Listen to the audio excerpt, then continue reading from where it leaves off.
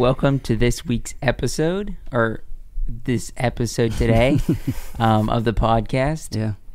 We are here. This is another special episode with a guest. Yeah, we had Natalie last week. Last week was our first video guest with a video. Yeah. And today we have a guest. So, Joseph, go ahead and introduce this guest for today. We got my friend Dustin here. He is a filmmaker.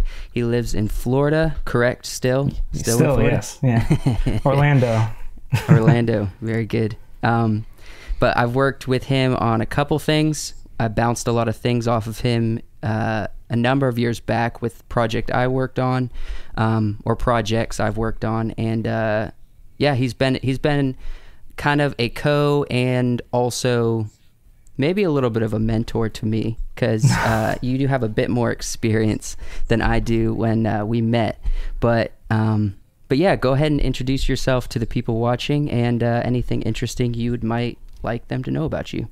Yeah, I'm Dustin Weible. I'm a writer-director here in Orlando, Florida. I work with a company called Living Frames. We're a production company here, mainly working on client work, but we're starting to branch out a little bit to do more narrative stuff, especially with our new project. It's my brainchild, A Monster in the House. Yeah. When you say client work, is that just like freelance, or what type of freelance? So with this company, it's more just like if a business reaches out to us and wants a commercial done, something like that. We work a lot with Disney, so that's always really cool. So like a lot of ride openings, that's fun to work, because you get to ride it like 3 days before everybody else. Is that scary? Not really. It's really cool because a lot of like actors and movie stars go and ride it first, so they're the guinea pigs. Have you got a chance to work with any actors or movie stars doing work in that world? Not like that. I had to edit them riding rides before, which is really fun. So like Neil Patrick Harris. Footage? Yeah, I got to see all nice. the craziness behind the scenes, which is really nice. That's awesome, dude. That's really cool. Yeah.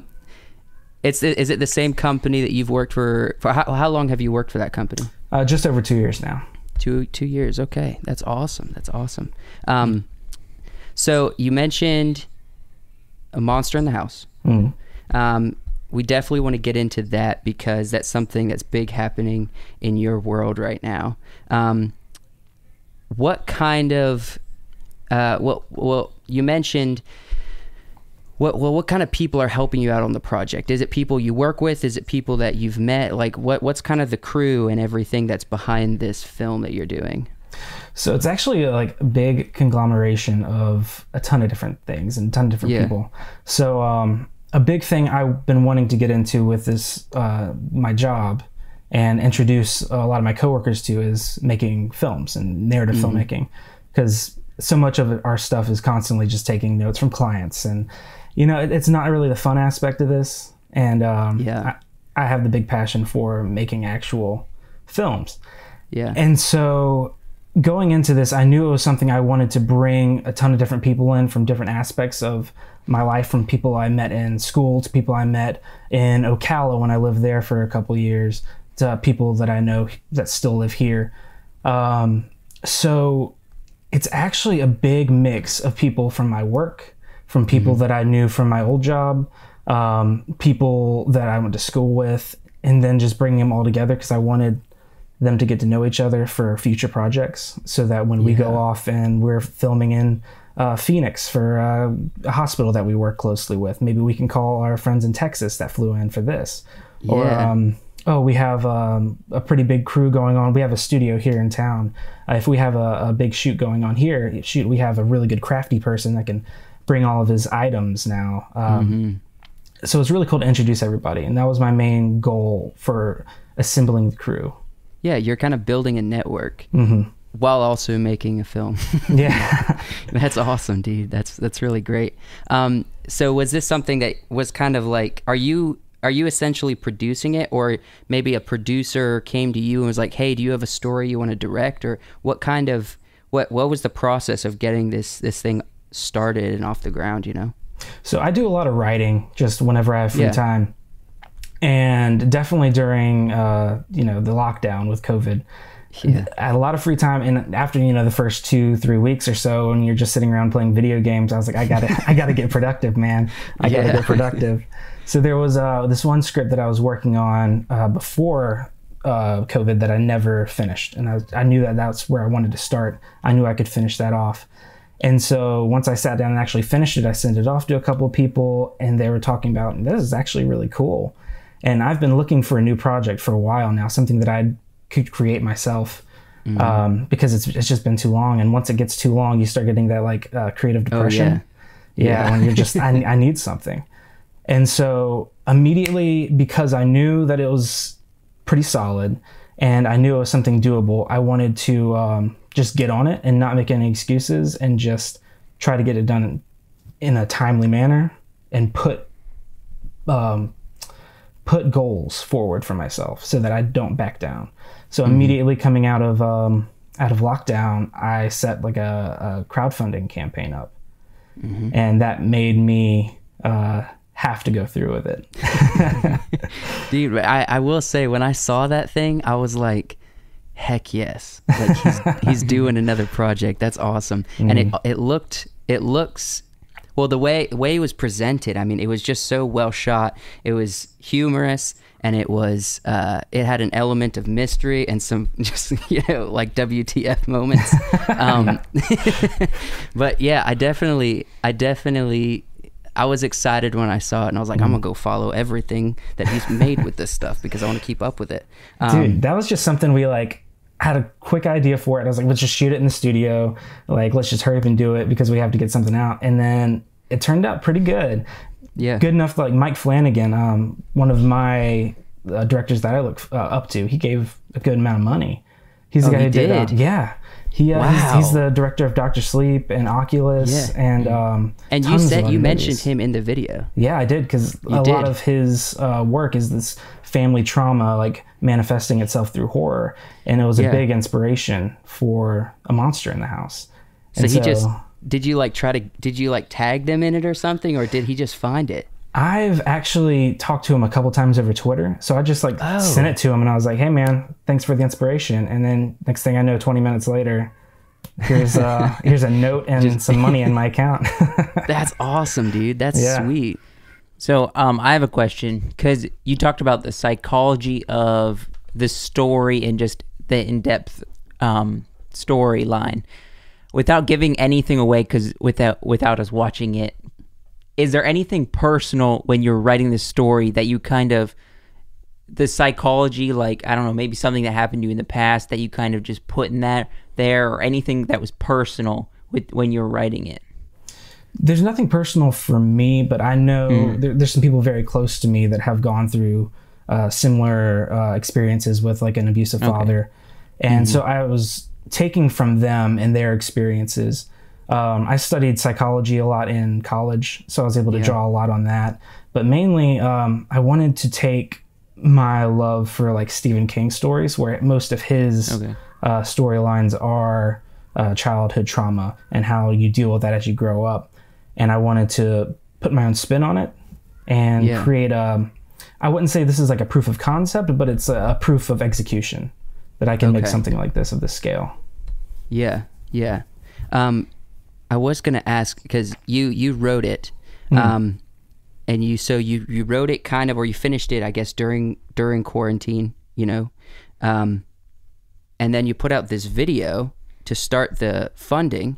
You mentioned you already had assembled a cast and crew at that time, and so did you feel more pressure for it actually to happen once you made that video, or once you started assembling the cast and crew? So actually, I didn't start assembling the cast and crew until after I started the Indiegogo campaign. Okay. But it was me, my coworker Tori, and my boss Josh. We were like the three people that really knew about it, and we knew that we were going to go through with it. And especially once the Kickstarter was out, I felt like I had to go through with it, because then people started giving money. Once they start giving money, it's like, well, I have to do something with it. I can't just, go buy me a new pair of jeans. People are like, where's the movie? I know, right? It didn't work out, guys. I had bills to pay. I've been seeing some of the photos you're posting from on set. Are you guys working with a Red camera? Two. Is that something that you have through work, or someone that you know has it, or maybe you have it? Like, how'd you get your hands on some Red cameras? In our building, in our studio, there's 3 different production companies. It's Living Frames, which is our production company, KP Media, which is our friend Carl's production company, and Chroma Images, which is our friend Matt's production company. And together, there's so much equipment that they're so gracious to allow me to use. Yeah. Like we have not only those 2 Reds, but we have 10 other cameras. We have who knows how many tripods and grip equipment. We have a whole grip truck filled with whatever we needed. So we were super lucky to have hundreds of thousands of dollars worth of equipment. That's so cool, man. And just got to use it because it was there. Yeah. That's awesome. Yeah. Did you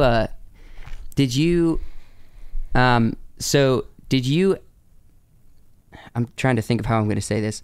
Did you pretty much just have to go and ask for that? Or was that something that you're like, hey, I'll like rent it or something? Like, how was that whole process? Like getting access to it? Was it literally just them allowing you to use it because they know you and they know you they trust you? Definitely, it was a trust thing going in, like when I first started, but I've been there for 2.5 years now. Yeah. So I've worked with them on so much, and they've worked with me on so much that it's just like, yeah, whatever you need, man, just grab it. They're all on set with me, you know? Mm-hmm. Like, yeah. So it's really nice to have that collaboration going on and that trust, because I could not have done it without any of their help. It was seriously like the nicest thing. Like, who packs up their big van full of like so much equipment and just allows some, kid to go make a passion project? Well, someone who believes in someone who's proven himself to be a good director. That's what I would say.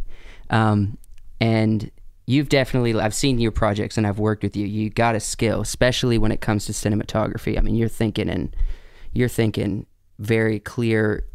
Well, you're thinking in very creative styles, and you're not one to like rush a job. You know what I mean? Maybe you should elaborate just for me, because I don't know, and for our audience. How do you know each other? I mean, what projects have you worked on in the past together? I mean, I've not been a part because I've joined Wiseworks kind of after, and he's helped you. Was it? And I'm just curious. Was this Faith song? Yeah. We met each other during Faith song. There was just an older project. We won't stick too much on that, but we'll. I mean, I've because we formed that friendship and relationship as indie filmmakers at that time. We lived in the same city. We worked on like a short Star Wars fan film together. We did for I think Path to Crimson. I think it was Path to Crimson, maybe The Hike. I might have had bounced the idea off of you. I probably asked you to come help out with it, but you were probably busy. Yeah, I thought it was about the time we were down here, just moving, I think. Yes, you were making Path to Crimson. Yeah, you were, because you moved pretty shortly after you got married. So you guys met in Columbia, South Carolina. Yes. And pretty much since then, it's just kind of been, I mean, you did a video for my wedding, which was awesome. I mean, we watched it like, I don't know, maybe like a month and a half ago. And we're like, yes, it's beautiful. I mean, okay, I got to say this real quick, and it won't make a lot of sense for the audience, but, you chose to put a shot in there that was almost completely out of context. It was kind of just thrown in there because the venue is so beautiful, but it was like this close-up shot of this statue.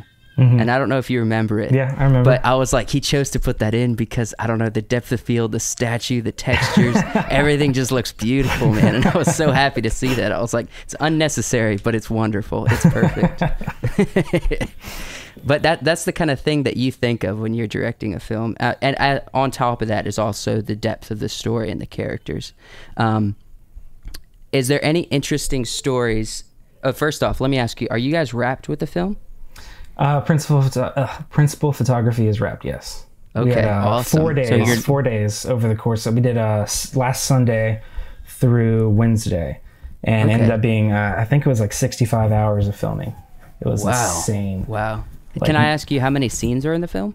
16, 16. So what were you shooting? You're shooting like 3-4 scenes a day? 3 or 4. Yeah. Wow. Trying. Man, I'm not bold enough. I'm gonna shoot 2 scenes in one day. Dude, that's the way to do it though, because Yeah. honestly, I was thinking, I was like, yeah, we can do this, because I'm so used to filming kind of more run and gun Yes. with like C300s or Sony FS7s, where they're not so much is put into them as Red is. Mm-hmm. And so I didn't account for that whenever I was scheduling things out. And then suddenly we're working 20-hour days, and we're Yeah. getting like 4 or 5 hours of sleep before getting up and doing it all over again. Oh, And man. Was it back to back? back to back?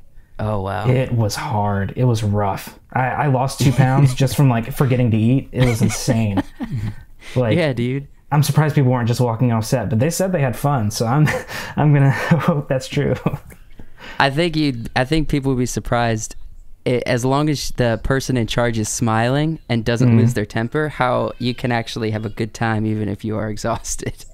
You know Dude, what the I mean? crew like had every right to be angry, and nobody snapped. Everybody was so happy the whole time. Like, yeah, we're getting tired, but it was a blast, man. It was Yeah. insane.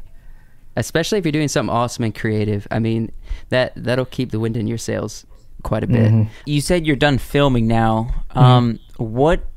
So you're editing it. Who's editing it? Are you helping out? Is someone editing it for you? And then past editing it, can you go into elaborate? What's the plan for like releasing it? Yeah, like what are your hopes for it when it's done? Are you going to maybe, I don't know how, like Film festivals? Film festival? Are you going to release it yourself? Try to get more people to watch it to pay for Or it? maybe just have your famous friends just tweet it out. I hope, man. I hope that's Yeah. the case. I mean, I will, sure. But So for sure, I'm editing it. I'll be working on like audio and everything, coloring it. I wanted to get like another colorist. I wanted to get somebody to work on audio, but the budget just got away from us so fast. yes. Especially once you're renting, this historic house that was Oh yeah. a quarter of our budget, and then the monster ended up being like a quarter of our budget, and then the actors were the other quarter, and then when you add in like food and props, and then suddenly it's gone, man. So I'll be taking care of the rest of that. If there's any more filming, I feel like we can cheat it in our studio, just for any insert shots and stuff. So I'm hoping it'll be finished by the end of the year. I'm sure it will be. Very cool. Okay. But that's the goal, is to have it ready by like around December. The goal is, yes, Mike Flanagan gave some money, so I'm hoping he'll watch it. Yeah. I mean, if I gave money to something, I'd at least watch it. Yeah. But like But, film festivals and stuff, you think you'll add it, you'll submit it there? So it's really funny. Do you know the Crimson Screen Horror Film Festival in Charleston? I've heard of it. I haven't been a part of it at all. So Arrhythmia, my old short film, was in it. And I am obsessed with the trophies. They're designed by the creator of the Annabelle doll. Okay. And so they're like hand-painted like fists that hold a knife. Oh, wow. And it looks so cool. And honestly, my goal is to just get one of those. Like, that's my goal. Like, of course, I'm going to send it off to other festivals, but if I get one of those, I'm going to, yeah, that's it. Yeah, just put that on a shelf, and that's great. I mean, that's perfect. I wanted to ask you a question, but I'm going to ask you first. Can you tell people, maybe explain why you're into the horror genre? Because I've seen that's like your go-to storyline thing. Is it something you've always been a fan of, or is it just like it's just your style? Like you just feel more creative in that environment. Why are you drawn to that genre? You know, it's really funny because like when I was a little kid, I was terrified of horror. Like I couldn't watch scary movies, but I was always drawn to it, and I didn't know why. And I think it has something to do with like, honestly, like where it starts with me and filmmaking is Jurassic Park, and that's a horror movie. Yes. I've always been drawn to like that exhilarating feeling of just being in like terror, in trouble, without actually being in trouble. Yeah. And so I think a lot can come out of it. I think it's a very untapped genre. Just recently, with the releases of like a lot of A24 movies, like let's say Babadook, The Witch, there's been an elevation of horror that wasn't there for a very, very long time before this. Just sporadically, maybe with like The Exorcist, different movies like that. But I feel like it's one of those genres that's still overlooked a lot within award seasons. That a lot can be. Horror was never blockbusters, right? Not really. And then, would you consider it a horror? Yeah, for sure. Yeah. And that was like a pretty much a blockbuster. You know, it was a blockbuster. Huge budget. Yeah, exactly. And that was something that hasn't been seen until recently. So now the money's there. So I'm sure like your interest combined with people are actually taking it a lot more seriously and dumping a lot of money into it. That's like great. Well, you even mentioned. Go ahead. You mentioned like Stephen King being a big inspiration. What would you say is one of your favorite stories from Stephen King that like just the one that you really like? I really love It. Like that's like one of my favorite books. It's wildly different from the movies, but I still love the movies. But It, I think, is my favorite. If I had to pick one, I actually really love his son, Joe Hill. Okay, I don't know if you know him. He did like Nosferatu and I've heard of that. Box and stuff. Yeah. He's very much like his father, where the horror is very present and it's very hardcore. Yeah. But he has a lot more heart that Stephen King kind of lacks, which is nice. When you end on like a happier note, like a bittersweet even, it feels better. It does. I mean, because it feels like you went along a journey, but it doesn't feel depressing at the end. I mean, I don't know. Stranger Things wasn't really horror necessarily. It was more just thrilling. But even just like the element of having, you know, kids maybe in like Steven Spielberg movies like Jaws and stuff, it kind of felt like there was a resolution at the end. And although it was terrible, they made it out. You know what I mean? Dude, Stranger Things was based on like Stephen King's novels and his feel, and Steven Spielberg's movies and feel. Like that's the reason that the Duffer Brothers decided to make it in the first place, was because they wanted to make It, and they were told you don't have any experience in this, and they're like, well we'll just make our own experience then. Yeah, which they did awesome. So I wanted to ask you, is there any interesting or fun or maybe supernatural stories that happened that you can pull from the production of the film, or no? Anything supernatural that happened during the production? Maybe not supernatural, just fun or interesting or compelling stories that happened during filming this. Oh man, so the house itself was really cool. We looked for a long time to find the location, and it's this 1908 house in Lakeland, Florida. It's about an hour away from where I am. Tons of history. Like it's Paula Dean's great uncle's house. Oh wow. Yeah, and like Helen Keller used to stay there when she was around these parts, when she'd go visit like Florida State. There's tons of little things like that. So we were hoping we would like see some sort of paranormal thing, but nothing ever came up. But there's actually a secret attic in the house. Oh wow, that's cool. That we were wanting to go film in, but the owners wouldn't let us. But they've labeled it the forbidden lair above the door. And so, dude, there's something up in that attic, man. Something's up there. My DP actually, he was like, I should have brought my lock picking kit and we could have gotten in there. Dude, you might release an evil spirit into the crew, and dude, we got the Reds. We just roll and see what happens. Dude, yeah, heck yeah. Who are you gonna call? Ghostbusters. I was thinking, I was like, okay, I went to California a little while ago, and I just by happenstance, we drove past the old church that Alfred Hitchcock film Birds at, and just by happenstance they're like, hey look, it's a church, and they're like, yeah, that church is important, and I was like, I want to film at that church. So I think I should get you to write a story and direct it, and I'll just like produce it, and man, we just got to go to California for like a week. Let's do it, man. Let's see. I wanted to ask you, kind of finally, what do you hope the audience gets from this film? Like, what is your heart from it? What when it comes out, which we'll make sure we share it, and if you're cool with it, we'll probably bring you back on to just talk about the final product and the editing process and everything. But what is your heart for people when they watch this? What is your intentions of the writer and the director and the vision behind this for the people that are viewing? So the story revolves around a brother and sister who are coming to terms with their abusive father's death. Mm-hmm. And I want it to...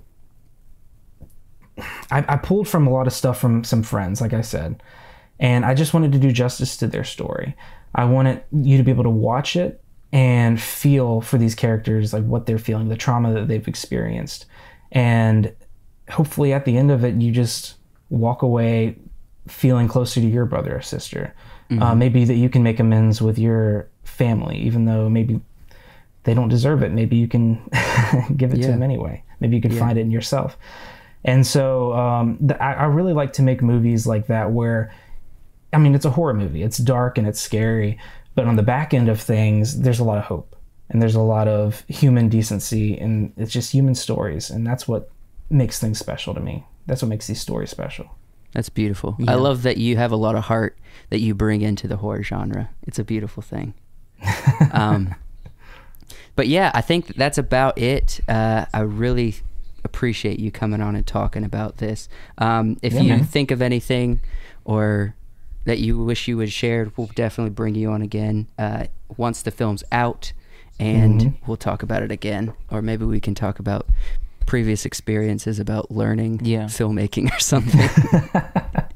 I don't know. We'll see. But I really appreciate it, Dustin, taking time and whatnot. So that was the interview with Dustin, yes. For some reason I blanked. I don't know why. I was thinking of that name the whole time. But that's his film. I guess we'll share it once it comes out. Yeah, we'll definitely share a link to where he has it online when it's finished. But funny story before we close out, I want to tell you. We were filming Dying of the Leaves. We were working with this guy named Justin. He was there on set, and I was calling him Dustin all day. And it's because I've worked with this guy before on set, and so I just associated the similarity of their name. I was just associating this guy who's on set with me as Dustin, and I knew his name was Justin, but I kept calling him Dustin all day, and he just wouldn't correct me. And he told me at the end of the day, he's like, "Yeah, you've been calling me Dustin all day." Well, thanks for watching this episode. This is our episode on YouTube, but we also have an audio only version on Spotify. And if you're listening on Spotify, we have a video version of this on YouTube. Yeah, we do. So you get to see our beautiful faces and Dustin's. Yeah. And so thanks for joining us this episode, and we will see you next time. All right.